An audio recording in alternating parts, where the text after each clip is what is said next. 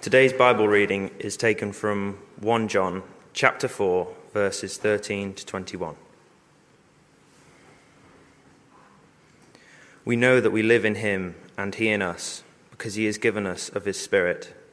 And we have seen and testify that the Father has sent his Son to be the Saviour of the world. If anyone acknowledges that Jesus is the Son of God, God lives in him and he in God. And so we know and rely on the love God has for us. God is love. Whoever lives in love lives in God, and God in him. In this way, love is made complete among us, so that we will have confidence on the day of judgment. Because in this world we are like him. There is no fear in love, but perfect love drives out fear, because fear has to do with punishment. The one who fears is not made perfect in love. We love because he first loved us. If anyone says, "I love God," yet hates his brother, he is a liar. For anyone who does not love his brother, whom he has seen, cannot love God, whom he has not seen. And he has given us this command: whoever loves God must also love his brother. This is the word of the Lord. Thanks be to God. We're going to sit under God's word this morning, and may I begin by adding my welcome to all of you, whether you're here in church this morning or joining us live or after the event via YouTube. It's a great privilege to be able to join with you as we explore God's word this morning. It's a particular joy, of course, to have John with us this morning, and we hope you and Debs and the family are settling in well. I know there'll be lots and lots of boxes to unpack and get sorted and find places for everything, but we're all greatly hoping and praying that you'll settle in well, and we're very much looking forward to your ministry amongst us, so welcome. We're continuing our study of John's first letter, and today we come to the closing verses of chapter 4. As we do so, let's pray. Heavenly Father, we do thank you for your word. Sometimes that word can be difficult. It can seem difficult to understand, perhaps even confusing. But Father, we pray that by the power of your Spirit indwelling each one of us this morning and through our lives, you would make your word clear to us and help us indeed to stand on every promise contained within it. Amen. These closing verses of chapter 4 draw this particular section of the letter together, and it's worth spending just a few moments to remind ourselves of the situation that John was seeking to address in this letter. The letter wasn't written to any specific church, but was circulated as a pastoral letter to a number of Gentile, non-Jewish congregations across the region we know as Asia Minor. These congregations would have been influenced very strongly by Greek philosophy, thought and teaching, which was the dominant cultural influence at the time. And the challenge was that Greek philosophy rejected as utterly unthinkable the idea that any god, with a small g or a large g, could come in human form to earth, and worse still, that they'd suffer and die at the hands of humans. It just was not logical to them.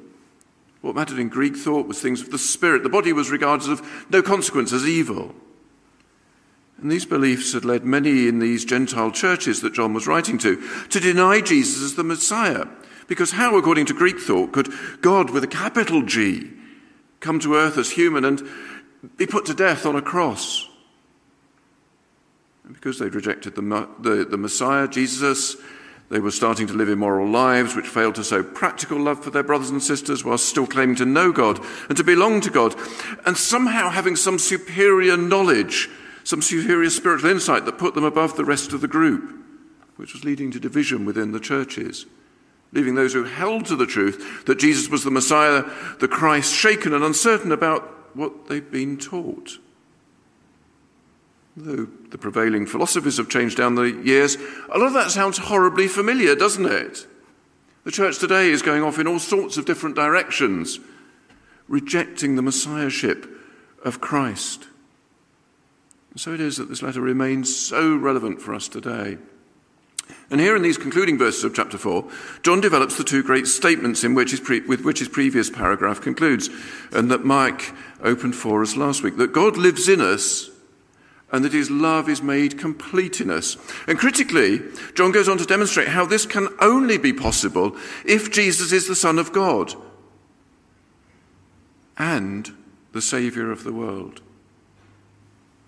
So in a world awash with fake news, where truth is claimed to be relative and individual and where to doubt is fashionable, one of the commonest challenges levelled at evangelicals is how we can be sure about God's promises.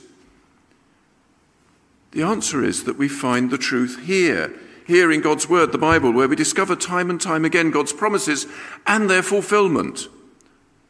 Often promises fulfilled in the most unlikely and again, most unlikely of ways and against all the odds, but we can be sure also because of our experience and knowledge of God indwelling us through his Holy Spirit as we follow the psalmist's injunction to taste and see that the Lord is good. So turn with me, if you've got either a printed Bible with you or a Bible on an electronic device, to 1 John chapter 4 and verse 13 as we consider these verses. We can split the passage into two sections. Firstly, we're going to consider verses 13 to 16, where we consider God's indwelling, and then verses 17 to the end, where we consider the reality of perfect love. Starting with that first section of verses 13 to 16. And central to our understanding of this passage here is the role of the Holy Spirit. In verse 13, John writes, "We know that we live in him and he in us, because he has given us of his Spirit." Now we can understand the word know, either in the sense of knowing something to be true, either as a result of a process of logical deduction, or as a result of our experience. Not a very good illustration, but I'm going to try and illustrate it like this.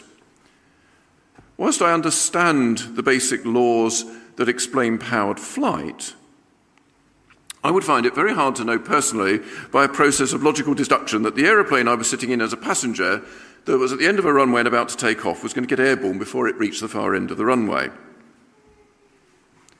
I simply don't have, sat there in that seat, strapped in, the information or ability to undertake all the calculations that would be necessary to achieve this, or to check that all the necessary maintenance had been undertaken and any repairs completed. Experientially, however, based on a number of factors like the airline and past experience and accident statistics, I can have, hopefully, a very high degree of certainty that it's going to do so.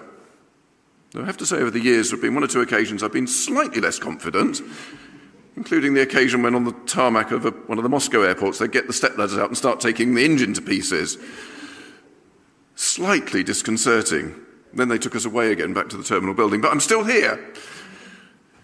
So any fears proved to be unfounded. My confidence, though, is based on experience, although thankfully I can be assured that all the calculations underpinning the design and operation of the aircraft are in place as well. And here in verse 13, as elsewhere in the letter, it's apparent John is using the word know in the sense of knowing as a consequence of our conscious experience of God, working in our lives by the power of his Spirit. We aren't deducing theoretically that we have God's Spirit in us, although Scripture tells us that God pours out his Spirit on all who believe.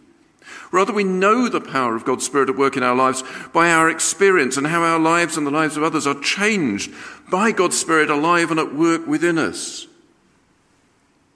But at the same time, we know what's bringing about that change. We know we're experiencing the power of God's Spirit at work in us because of the truths we read in Scripture that tells us that God pours out his Spirit on us. You see, the thing is, in our fallen and unredeemed state, we're both spiritually blind, meaning we're unable to believe, and we're also selfish, meaning that we're unable to love perfectly. And we don't have to look very far around us to recognize the reality of those two statements. And I won't depress you by reeling off a litany of examples. By contrast, it's only by the grace of the Holy Spirit alive and at work within us that we're able to love Christ and others. And we know this to be true because if we turn to Galatians chapter 5 and verse 22, Paul there tells us that the first of the fruits of the Spirit is love. Many other things beside, but the first of the fruits of the Spirit is love. Love that should be manifest, that should be being poured out within the church community. amongst Christians. So hopefully we can begin to make sense of that rather complicated argument that John, almost a circular argument that John's setting out in this verse here, before we move on to see how it points us inexorably to Jesus as both Son of God and Saviour of the world. So to try and summarise, we know that we live in God because he, that's God himself, has given us of his Spirit. And we know he's given us of his Spirit because we've come to acknowledge that Jesus is the Son of God and to live in love. God gives us of his Spirit, which allows us to acknowledge Jesus as the Son of God and to live in love. Love for God and love for those around us. And Scripture tells us God pours out his Spirit on all who confess that Jesus is Lord. But before that can happen in full, we're drawn to the point of being able to confess Jesus as Lord by the working of God's Spirit given to us in part to lead us to that place of being able to confess Jesus is Lord. Which brings us to verse 14, which lies at the heart of our Christian faith, that Jesus is both the Son of God and Saviour of the world, Messiah, the Christ, the Anointed One, the point which was causing so much division in the churches John was writing to. Because at the heart of the gospel is the question, who is Jesus? If you ask many people, they'll say he's a good man, a great teacher, somebody who worked miracles, a puzzle, a stumbling block. Sadly, for the vast majority, probably nothing more than a complete irrelevance, a swear word. Someone who lived around 2,000 years ago and who has no meaning for them today. Before we're too critical, even Jesus' disciples struggled with the reality of who Jesus was. Peter, who confessed Jesus Lord, then demonstrated how little he understood of what that meant in his next breath. And it was perhaps Thomas, poor old doubting Thomas, who eventually came to express the truth about Jesus so unequivocally and so clearly. Having voiced his incredulity when the disciples told him they'd met with the risen Lord Jesus on the first Easter Sunday, earning him that dubious sobriquet of doubting Thomas, it was Thomas who went on to proclaim Jesus, my Lord and my God, when the risen Jesus appeared to him the following Sunday. You might be wrestling with the question as to who Jesus really is this morning. And if so, it's wonderful that you're with us. Thank you for joining us as we consider the answer to that question. If you are wondering what the Christian faith is all about and would like to know more, please feel free to come and talk to John or myself after the service if you're able to, or to contact us by phone or email. Contact details are on the church website. For the reality is that Jesus is nothing less than the Son of God and Saviour of the world. How do we know this to be true? Well, not only do we have the Holy Spirit, the third person of the Trinity, God's indwelling presence with us day by day to convince us that Jesus is the Son of God, to bring us to that point of confessing that Jesus is the Son of God. We've also got the eyewitness account of John himself. In verse 14, John tells us, we've seen and testify that the Father has sent his Son to be the Saviour of the world. By the time he wrote this letter, John was an old man, but crucially, he'd been one of the original disciples who'd been with Jesus during his earthly ministry. Seen him perform those miracles, make the blind see, the mute speak, the deaf hear, the lame leap like a deer. Who'd seen Jesus crucified, who'd encountered the risen Lord Jesus on that first Easter Sunday. We have the testimony of the Spirit that Jesus is the Saviour. We have the eyewitness testimony of John himself that Jesus came from the Father to be the Saviour of the world. Now, eyewitness testimony on its own can't bring us to true faith. That's the analytical side of knowing, and ultimately something which places the onus on our own endeavours, our own reasoning in trying to deduce that Jesus is the Son of God, which is thus ultimately us trying to earn our salvation, trying to earn a place in heaven. The reality is we can be saved by faith alone. Faith in Jesus Christ's work on the cross. Sole fide, one of the battle cries of the Reformation. But we ignore the testimony of those who were eyewitnesses to Christ's life, death and resurrection at our peril. Such accounts may help lead those who are wavering and struggling to come to faith. And I know I've found it helpful over the years to be reminded time and again of the eyewitness accounts of those who were there with Jesus 2,000 years ago as he walked through Palestine. But why does it matter who Jesus is? The world that John refers to as the sinful, fallen world, estranged from God, under the dominion of Satan. Yet despite the world having turned its back and rejected God, God the Father doesn't reject the world. We go back to the very opening verses of the Bible. We read how God created the world, perfect in every way. God, at the end of each day of creation, God says, it was good. But ever since Adam and Eve did the one thing God expressly forbade them to do, we've been screwing it up. Looking at the way we've rejected God, we're setting about systematically destroying each other and God's perfect creation. God would have been perfectly justified in turning his back on the world and leaving it to its own devices. But thankfully God isn't like that, because as John tells us in verse 16 of chapter 3 of his gospel, God so loved the world that what did he do? He didn't turn his back on it. He gave his only Son, that whosoever believes in him shall not perish, but have eternal life. So it is that if anyone acknowledges that Jesus is the Son of God, God lives in him and he in God. Hopefully you can begin to see where all this is leading now. We're only able to acknowledge that Jesus is the Son of God and Saviour of the world by the power of God's Holy Spirit. Verse 15 of 1 John chapter 4 reminds us that if anyone acknowledges Jesus is the Son of God, God lives in them and they in God. And when we do so, we're able to know and rely on the love that God has for us. That perfect love that gave his only Son to die for us so that we should go free. We'll come to the implications of that in just a moment. We can have the head knowledge that Jesus is the Son of God. We can know the Bible inside out, back to front, upside down. We can know that God is love. We can know that God so loved the world. But that alone will not help us to live in love, other than out of a sense of moral duty. We need to step out in faith. We need to taste and see that the Lord is good and allow his Spirit to fill us, to empower us to love God and to love our neighbour.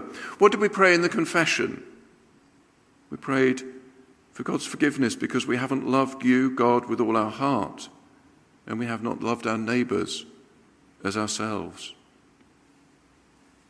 Even with God's Spirit, we still get it wrong, time after time after time again. I know I do. The existence of love isn't something we can prove. Rather, it's something we have to experience. To truly live in love is something we can only do if the God of love lives in us and we in him. And so we come now to the second part of our passage, verses 17 to 21, in which John focuses on the perfection of our love for God and God's love for us. Before we go any further, we need to be clear that in this life, our love for God, or for that matter, one another, can never be truly perfect. Rather, our love should be focused on God and realized in love for our brothers and sisters. Verse 17 and 18 focus on the perfect acceptance that we find in God's love. In verse 16, John reminds us that God is love. Whoever lives in love lives in God and God in him. And although we use the male pronoun, a lot of this, of course, ladies, you are included in God's love. But now we discover one of the consequences of God's perfect love made complete amongst us. And that is that we have no fear on the day of judgment. Why should this be so? Well, in verse 18 we read, there is no fear in love. Perfect love drives out fear, because fear has to do with punishment. Let's take a moment to unpack this amazing truth. The reality is that love and fear are mutually incompatible. And like oil and water, you put the two and unless you emulsify them, they will naturally separate. Although not fashionable, if we're to faithfully proclaim God's word, we can't avoid the reality of the judgment that Scripture promises time and again we will all face on the last day. And that last day will be a truly dreadful occasion as all humanity from all time stands before the throne of God to face judgment. But for those who know Jesus as their Lord and Saviour, there will be no fear, because there will be no punishment for us to face. For whilst there is judgment because our holy and righteous God can tolerate no evil, no sin, our God is also perfectly just, which means that because Jesus bore the punishment for our sin as he died on the cross on Good Friday, we can't be punished a second time for the same offence. Which brings us back again for the second time this morning to John 3:16. God's love for his fallen, sinful world is so great, so perfect. He stopped short of nothing less than giving his one and only Son to bear the punishment due to each one of us for our death, for our sin, and that's the death penalty, so that we should go free, so that we should have nothing to fear on that last day. We'll have nothing to fear on that day because God's perfect love in giving his Son to die for us, meaning that we'll walk free on that day. So it is that God's perfect love for us drives out fear, because fear has its roots in a fear of judgment, fear of punishment. But that punishment has been removed from us by God's love. If we do still fear, and many devout Christians still do, it's a sign that we still have a way to go in God perfecting his love within us. Still vividly remember one evening at university, not long after having gone up, sitting and talking with the then girlfriend of a school friend of mine, both of whom were devout Christians. And at the time I was still taking uncertain steps towards becoming a Christian. And I was quite taken aback by her words, as she said, "Of course, I'm not afraid of dying." These words really struck me as an 18-year-old non-believer at the time. At that age, we like to think we're immortal, don't we? But if I was honest, I was afraid of what death would bring. But thankfully, 40 or so years later, I can share her sentiments as I've grown in my love for God and understanding of his promises, as God's Spirit lives amongst me.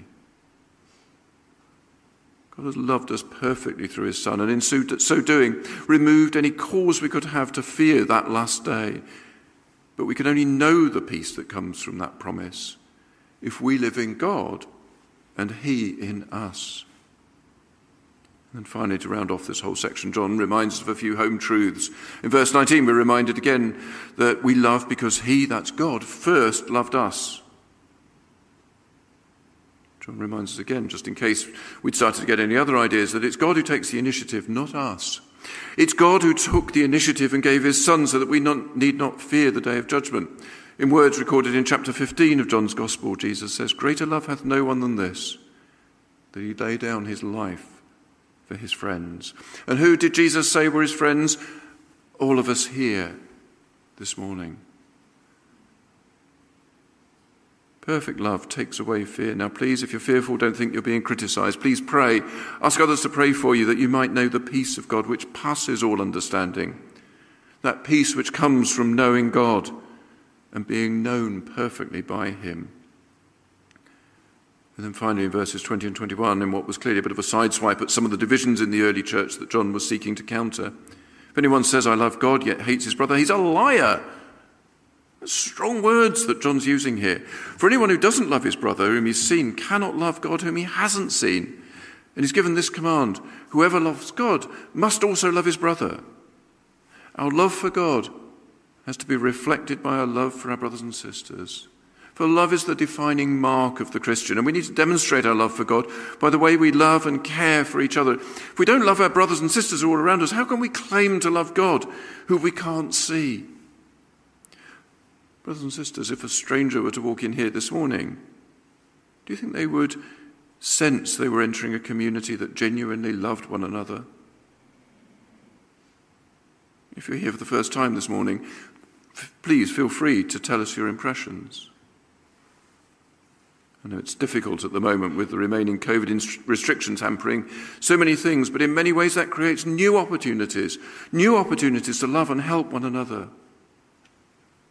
Whilst on the surface all may seem well amongst us, there are many, many people who are hurting in all sorts of different ways. Our challenge is that whilst we may be very strong in what we believe and in our love for God, do we reflect that in what we do in our love for others? As evangelicals, We have for many years fought shy of involvement in practical action out of fear that it should result in somehow doctrine of salvation by works taking hold, that all of our good work can somehow earn us a place in heaven. And Scripture is abundantly clear that this can never be the case. Salvation is found solely in the saving work of Jesus on the cross. However, we can't ignore the call to love others expressed in response to the perfect love first shown to us by God. When asked what the greatest command was, Jesus replied, to love the Lord your God with all your heart and mind and strength, and to love your neighbour as yourself. Loving God and loving our neighbour form indivisible parts of the same command, provided we always remember that it was God who first loved us and that anything we do is in response to that perfect love shown to us. We have nothing to fear. Loving others isn't something the ministry team do. Well, they do, but not alone. Sorry. I got that the wrong way around, didn't I? We know you do. The ministry team can't love alone all of us. The needs are far greater than that. And we all need to do our part in loving others, whether by responding to calls for help, keeping an eye out for those in need, offering to chat, whether over a cup of tea, over the phone, or a socially distanced walk, providing a meal to a family in need. If you aren't able to do any of these things, then please pray. Pray for those who are in distress at this time, as we seek to rebuild our life together following the ravages of COVID. It's going to be even more vital that we demonstrate real, practical love for each other that reflects the perfect love that God's first shown towards each one of us. And I'm conscious we may have touched on some difficult and challenging topics this morning. If that's the case, please speak to John or myself after the service or via the office. Ask one of us to get in touch with you. Please, please, please be encouraged. Please be encouraged, despite the doubts that Satan may sow in our minds, when we remember the price that's been paid for our freedom. Nothing less than the death of God's own Son. God isn't going to reject or forsake us. He loves us too much. He's paid too high a price for that to be the case. But yes, life is a difficult journey. It throws all sorts of challenges at us. But with God for us, who can be against us? Let's pray. Heavenly Father, we do thank you for the promises that we have in your word. And Father, we pray now that as we go out from here, as we reflect on these words, as we go out into the world, the days and weeks and months and years ahead of us, God willing, that you would empower us by your Spirit dwelling within us. Help us to grow in love for you and love for one another. But Father, help us to remember that all that we do is in response to the perfect love you first showed us in giving your Son, Jesus Christ, to die upon the cross. Amen.